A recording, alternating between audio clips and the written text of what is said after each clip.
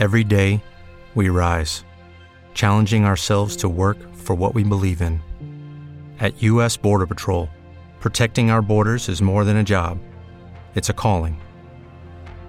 Agents answer the call, working together to keep our country and communities safe. If you're ready for a new mission, join U.S. Border Patrol and go beyond. Learn more at cbp.gov/careers. Chapter 5 of Persuasion. On the morning appointed for Admiral and Mrs. Croft's seeing Kellynch Hall, Anne found it most natural to take her almost daily walk to Lady Russell's, and keep out of the way till all was over, when she found it most natural to be sorry that she had missed the opportunity of seeing them. This meeting of the two parties proved highly satisfactory, and decided the whole business at once. Each lady was previously well disposed for an agreement, and saw nothing, therefore, but good manners in the other, and with regard to the gentleman, there was such an hearty good humour, such an open, trusting liberality on the Admiral's side, as could not but influence Sir Walter, who had besides been flattered into his very best and most polished behaviour by Mr. Shepherd's assurances of his being known, by report, to the Admiral, as a model of good breeding. The house and grounds and furniture were approved, the Crofts were approved, terms, time, everything and everybody was right, and Mr. Shepherd's clerks were set to work without there having been a single preliminary difference to modify of all that this indenture showeth. Sir Walter, without hesitation, declared the Admiral to be the best-looking sailor he had ever met with, and went so far as to say that if his own man might have had the arranging of his hair, he should not be ashamed of being seen with him anywhere, and the Admiral, with sympathetic cordiality, observed to his wife as they drove back through the park, "I thought we should soon come to a deal, my dear, in spite of what they told us at Taunton. The baronet will never set the Thames on fire, but there seems to be no harm in him." Reciprocal compliments, which would have been esteemed about equal. The Crofts were to have possession at Michaelmas, and as Sir Walter proposed moving to Bath in the course of the preceding month, there was no time to be lost in making every dependent arrangement. Lady Russell, convinced that Anne would not be allowed to be of any use or any importance in the choice of the house which they were going to secure, was very unwilling to have her hurried away so soon, and wanted to make it possible for her to stay behind till she might convey her to Bath herself after Christmas. But having engagements of her own which must take her from Kellynch for several weeks, she was unable to give the full invitation she wished, and Anne, though dreading the possible heats of September in all the white glare of Bath, and grieving to forego all the influence so sweet and so sad of the autumnal months in the country, did not think that, everything considered, she wished to remain. It would be most right and most wise, and therefore must involve least suffering, to go with the others. Something occurred, however, to give her a different duty. Mary, often a little unwell, and always thinking a great deal of her own complaints, and always in the habit of claiming Anne when anything was the matter, was indisposed, and, foreseeing that she should not have a day's health all the autumn, entreated, or rather required her, for it was hardly entreaty, to come to Uppercross Cottage, and bear her company as long as she would want her, instead of going to Bath.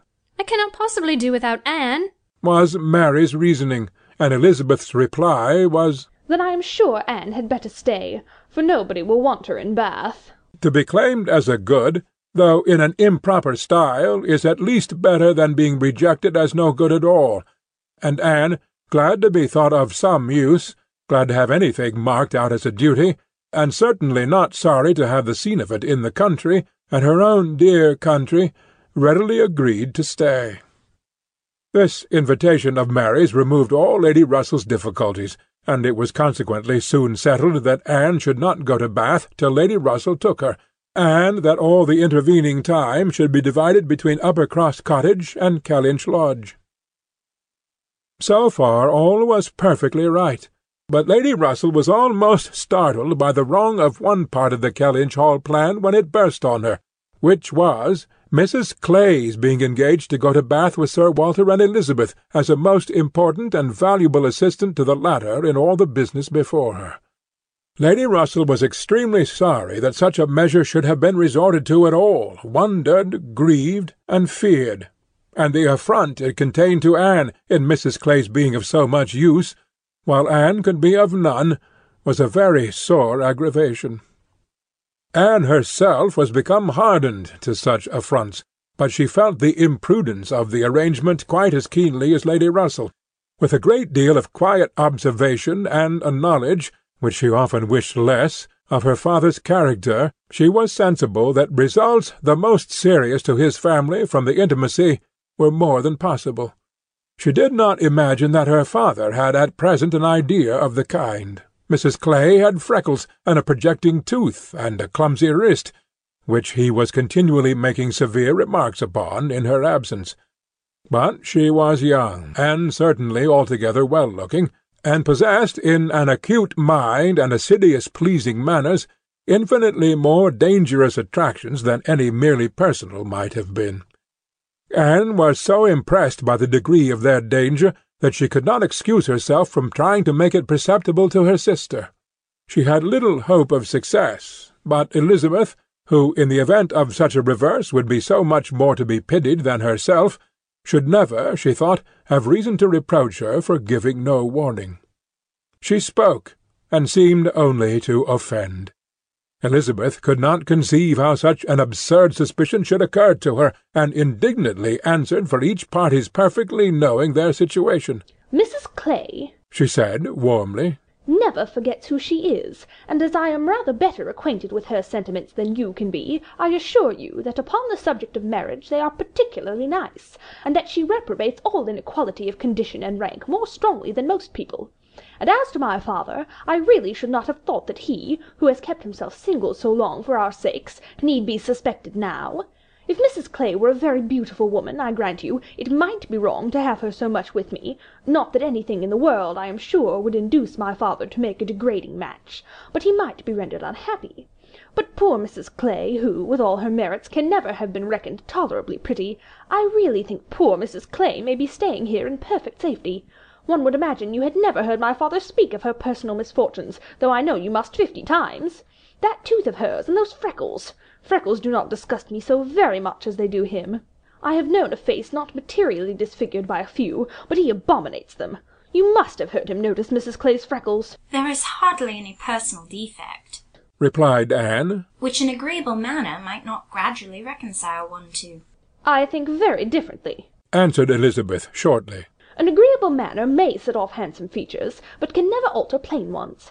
However, at any rate, as I have a great deal more at stake on this point than anybody else can have, I think it rather unnecessary in you to be advising me. Anne had done, glad that it was over, and not absolutely hopeless of doing good.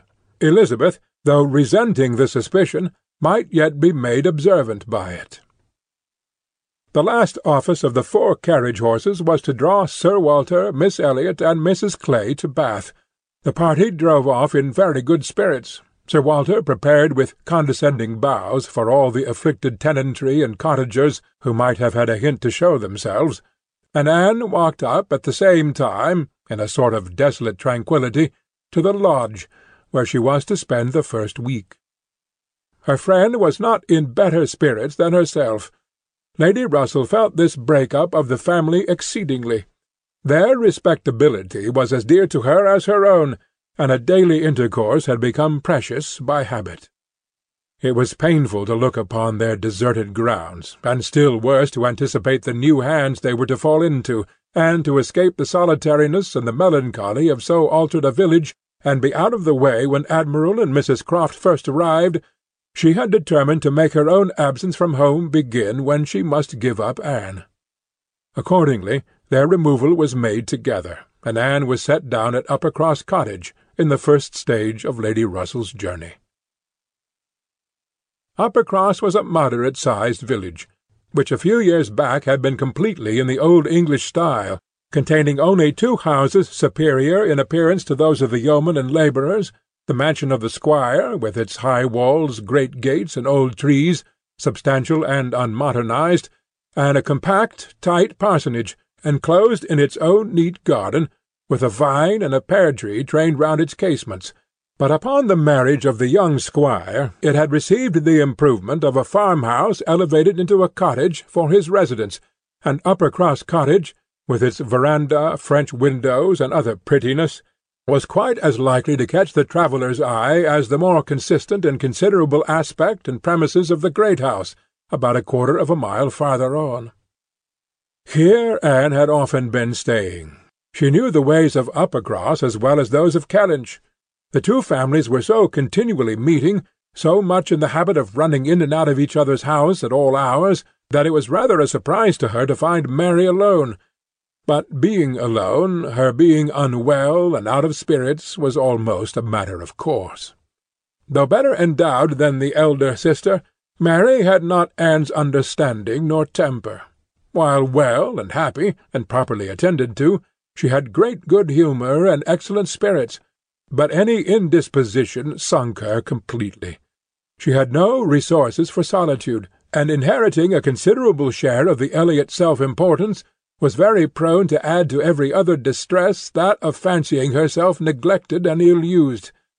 In person she was inferior to both sisters, and had, even in her bloom, only reached the dignity of being a fine girl.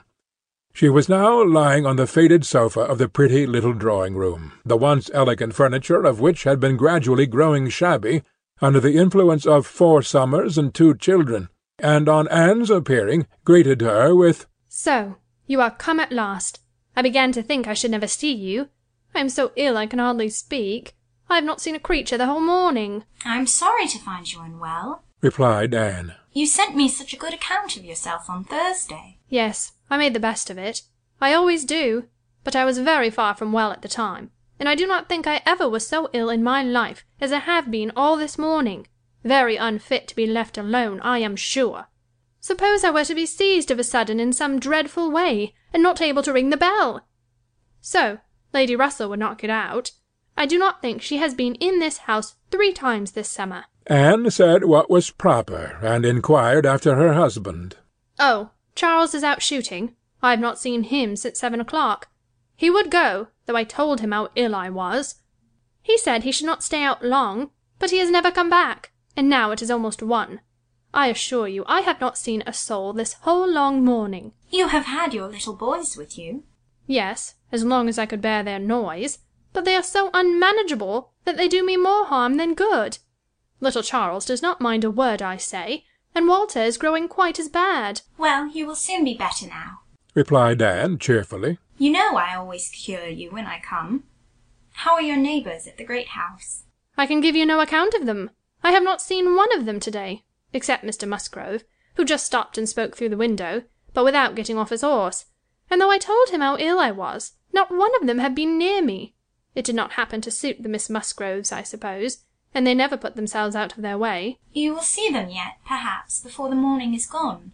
It is early." "I never want them, I assure you. They talk and laugh a great deal too much for me. Oh, Anne, I am so very unwell. It was quite unkind of you not to come on Thursday." "My dear Mary, recollect what a comfortable account you sent me of yourself. You wrote in the cheerfullest manner, and said you were perfectly well and in no hurry for me, and that being the case, you must be aware that my wish would be to remain with Lady Russell to the last.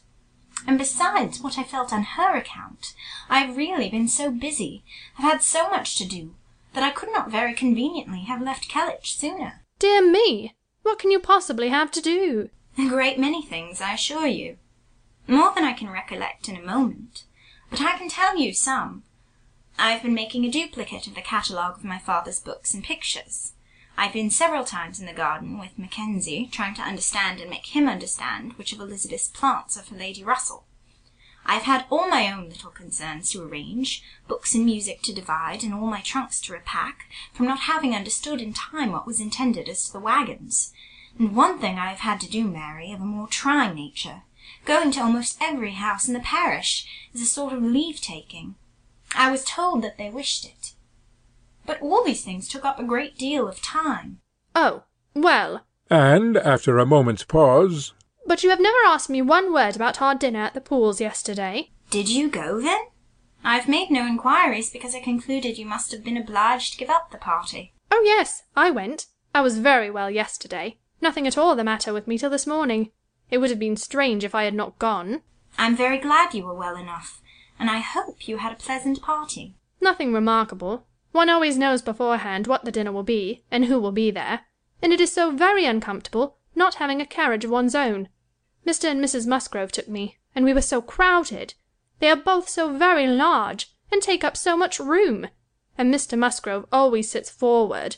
So there I was, crowded into the back seat with Henrietta and Louise, and I think it very likely that my illness to-day may be owing to it. A little further perseverance in patience and forced cheerfulness on Anne's side produced nearly a cure on Mary's. She could soon sit upright on the sofa, and began to hope she might be able to leave it by dinner-time. Then, forgetting to think of it, she was at the other end of the room, beautifying a nosegay. Then she ate her cold meat, and then she was well enough to propose a little walk. "Where shall we go?" said she, when they were ready. "I suppose you will not like to call at the great house before they have been to see you?" I have not the smallest objection on that account, replied Anne. I should never think of standing on such ceremony with people I know so well as Mrs. and Miss Musgroves. "Oh, but they ought to call upon you as soon as possible. They ought to feel what is due to you as my sister. However, we may as well go and sit with them a little while, and when we have that over, we can enjoy our walk." Anne had always thought such a style of intercourse highly imprudent, but she had ceased to endeavour to check it, from believing that, though there were on each side continual subjects of offence, neither family could now do without it. To the great house, accordingly, they went, to sit the full half-hour in the old-fashioned squire parlour, with a small carpet and shining floor, to which the present daughters of the house were gradually giving the proper air of confusion by a grand pianoforte and a harp, flower-stands and little tables placed in each direction. Oh, could the originals of the portraits against the waistcot, could the gentlemen in brown velvet and the ladies in blue satin have seen what was going on, have been conscious of such an overthrow of all order and neatness? The portraits themselves seemed to be staring in astonishment. The Musgroves, like their houses, were in a state of alteration, perhaps of improvement. The father and mother were in the old English style, and the young people in the new.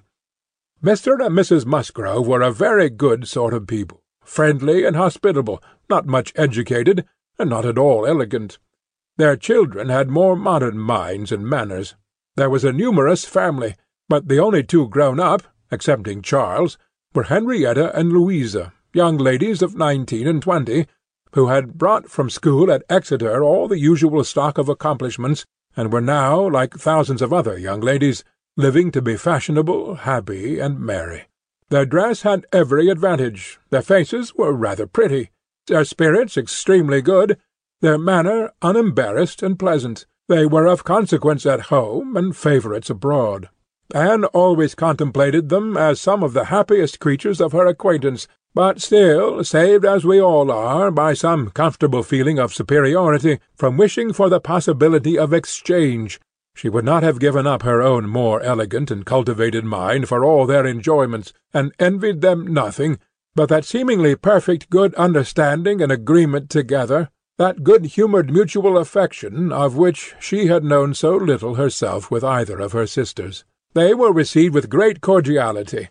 Nothing seemed amiss on the side of the great house family, which was generally, as Anne very well knew, the least to blame. The half-hour was chatted away pleasantly enough, and she was not at all surprised at the end of it to have their walking party joined by both the Miss Musgroves, at Mary's particular invitation. End of Chapter 5 of Persuasion.